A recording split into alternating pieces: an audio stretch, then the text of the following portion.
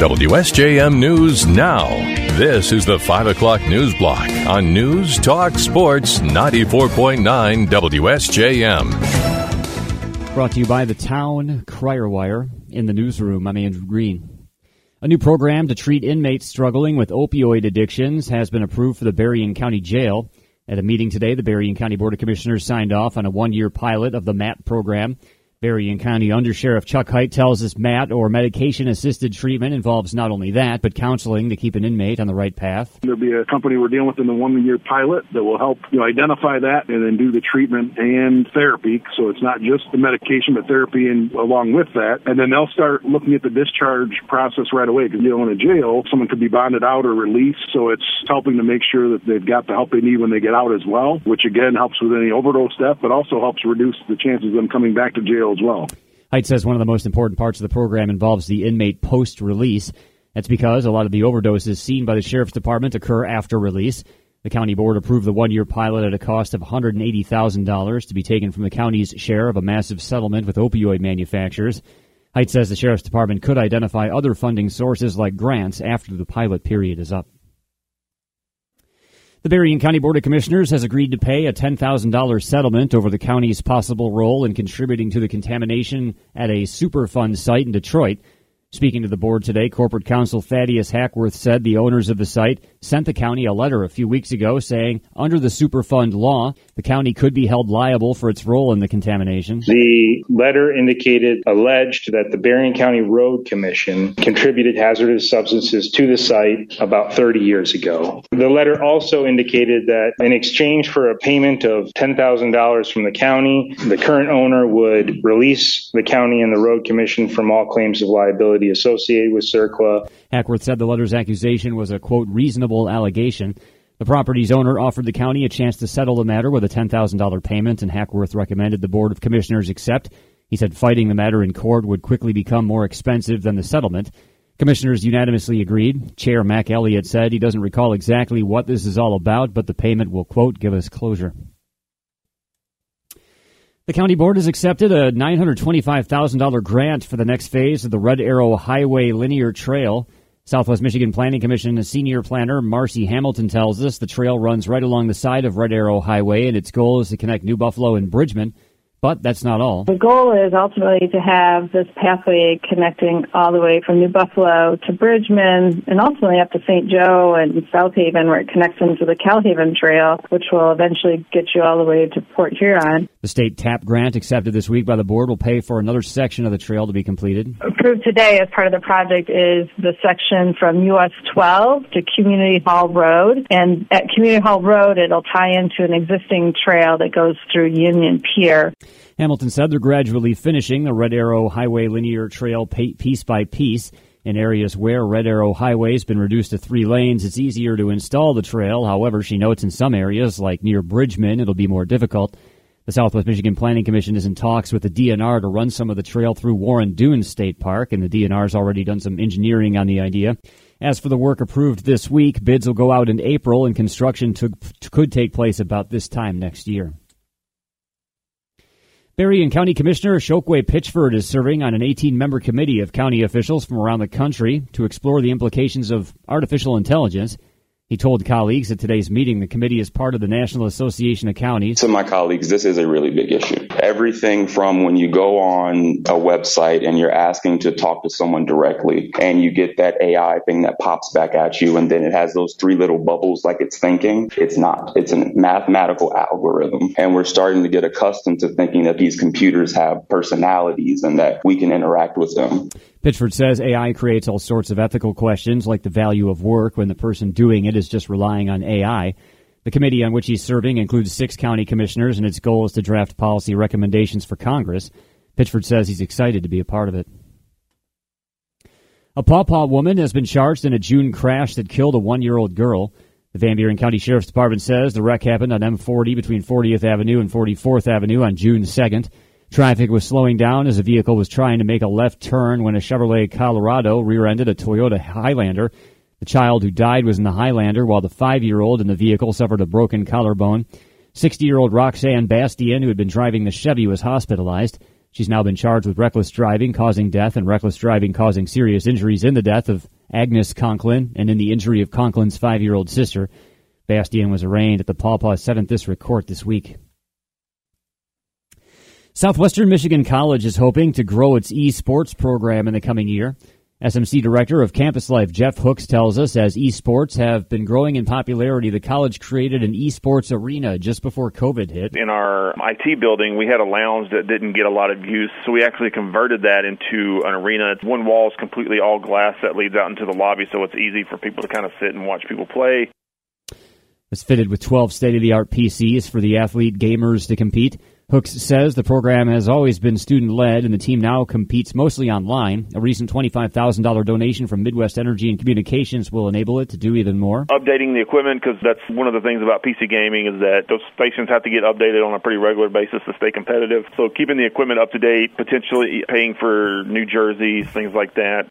The arena has now been named the Midwest Energy and Communications Esports Arena.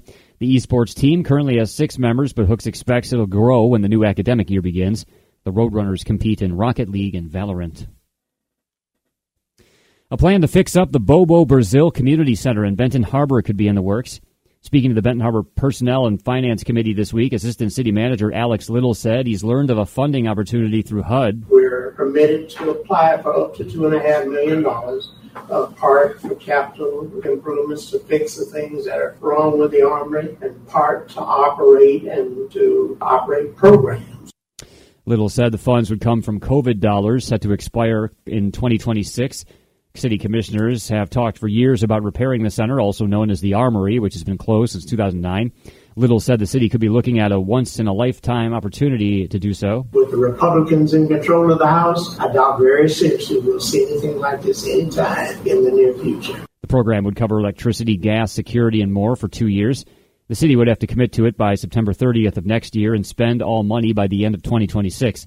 Little said he envisions basketball or other sporting events at the center, along with computer education for residents. The committee took no action on the matter this week, but more is likely coming. And Corewell Health's Lori's Place, a grief, healing, and education team, is hosting a pet remembrance celebration next month. Corewell says the free event will be facilitated by a bereavement coordinator aimed to provide a safe and supportive opportunity for people to connect and enjoy time with others whose pets have died. The gathering will be at Lori's Place September 1st from 4 to 5:30. Corewell Health Lori's Place Director of Bereavement Stephanie Kohler-Pagan says to many people, pets are family and their loss can have a great impact. The Pet Remembrance Celebration will give them a chance to honor, remember, and reflect on their dear pets. Space is limited and an RSVP is required by August 25th. Anyone who wants to attend can call Lori's Place. WSJM News now continues with your Bloomberg report.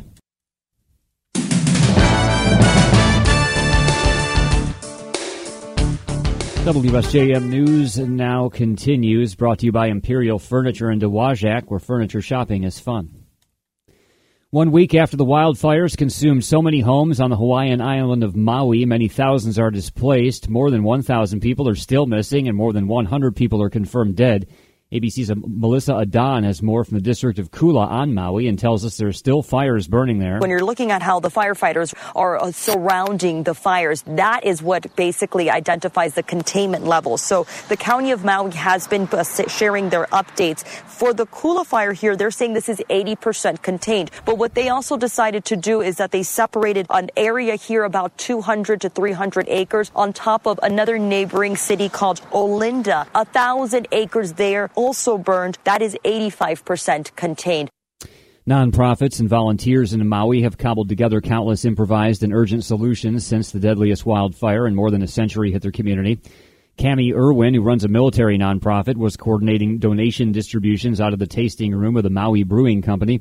Her organization learned last week 100 pounds of insulin was grounded at Kona International Airport on the Big Island. They spent several hours trying to link health officials with a general aviation pilot who could complete the medical delivery to their community. She was frustrated that volunteers were doing such vital work, but says, quote, "We will be okay if us residents keep building together."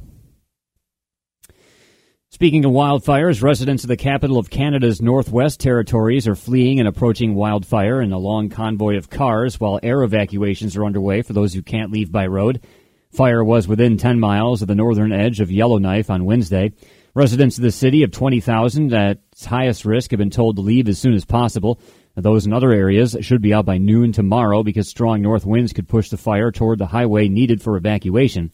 Canada has seen a record number of wildfires this year, with more than 5,700 of them burning more than 53,000 square miles. As of today, 1,053 wildfires were burning in Canada. More than half of them were out of control. The grand jurors who handed up the indictment against former President Donald Trump in Georgia are now being threatened. More from ABC's Aaron Katursky. Personal information of the Fulton County grand jurors is being shared online, and the sheriff now says he's working to track down the origin of threats. The sheriff also says he's taking these threats seriously and will respond to anything credible. The grand jury returned a 41-count indictment naming Trump and 18 co-defendants. Last week, a Texas woman was arrested over threats to kill the judge assigned to Trump's federal case in Washington, D.C.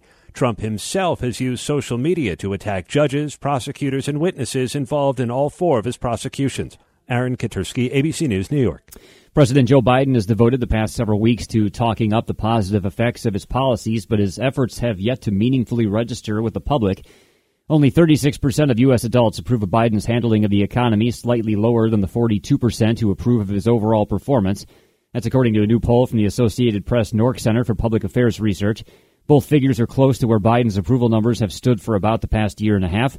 Signs of an improving economic outlook have done little to sway how people feel about him, as Biden could face his predecessor and 2020 opponent, Republican Donald Trump, in next year's election.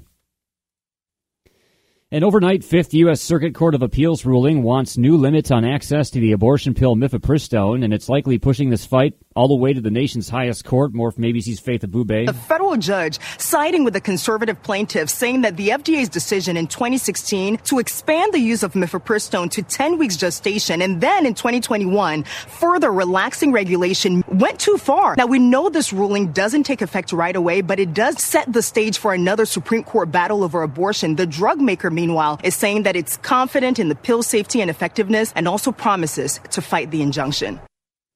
And what were the biggest mistakes in television history? Rolling Stone has a new list of them. ABC's Jason Nathanson has more. Coming in at number 50, you have the recent Jeopardy fiasco where producer Mike Richards named himself host, which lasted all of one day. Other blunders on Rolling Stone's list of TV's biggest mistakes include the 1990 ABC musical drama Cop Rock, Star Trek, and Gilligan's Island, both being canceled after just 3 seasons. And the biggest mistakes? At number 3, they list Fox passing on The Sopranos. Number 2 is NBC turning Donald Trump into a television titan. And number 1 is NBC canceling the much-loved show Freaks and Geeks before finishing season 1. We just egged my little brother. Jason Nathanson, ABC News, Hollywood.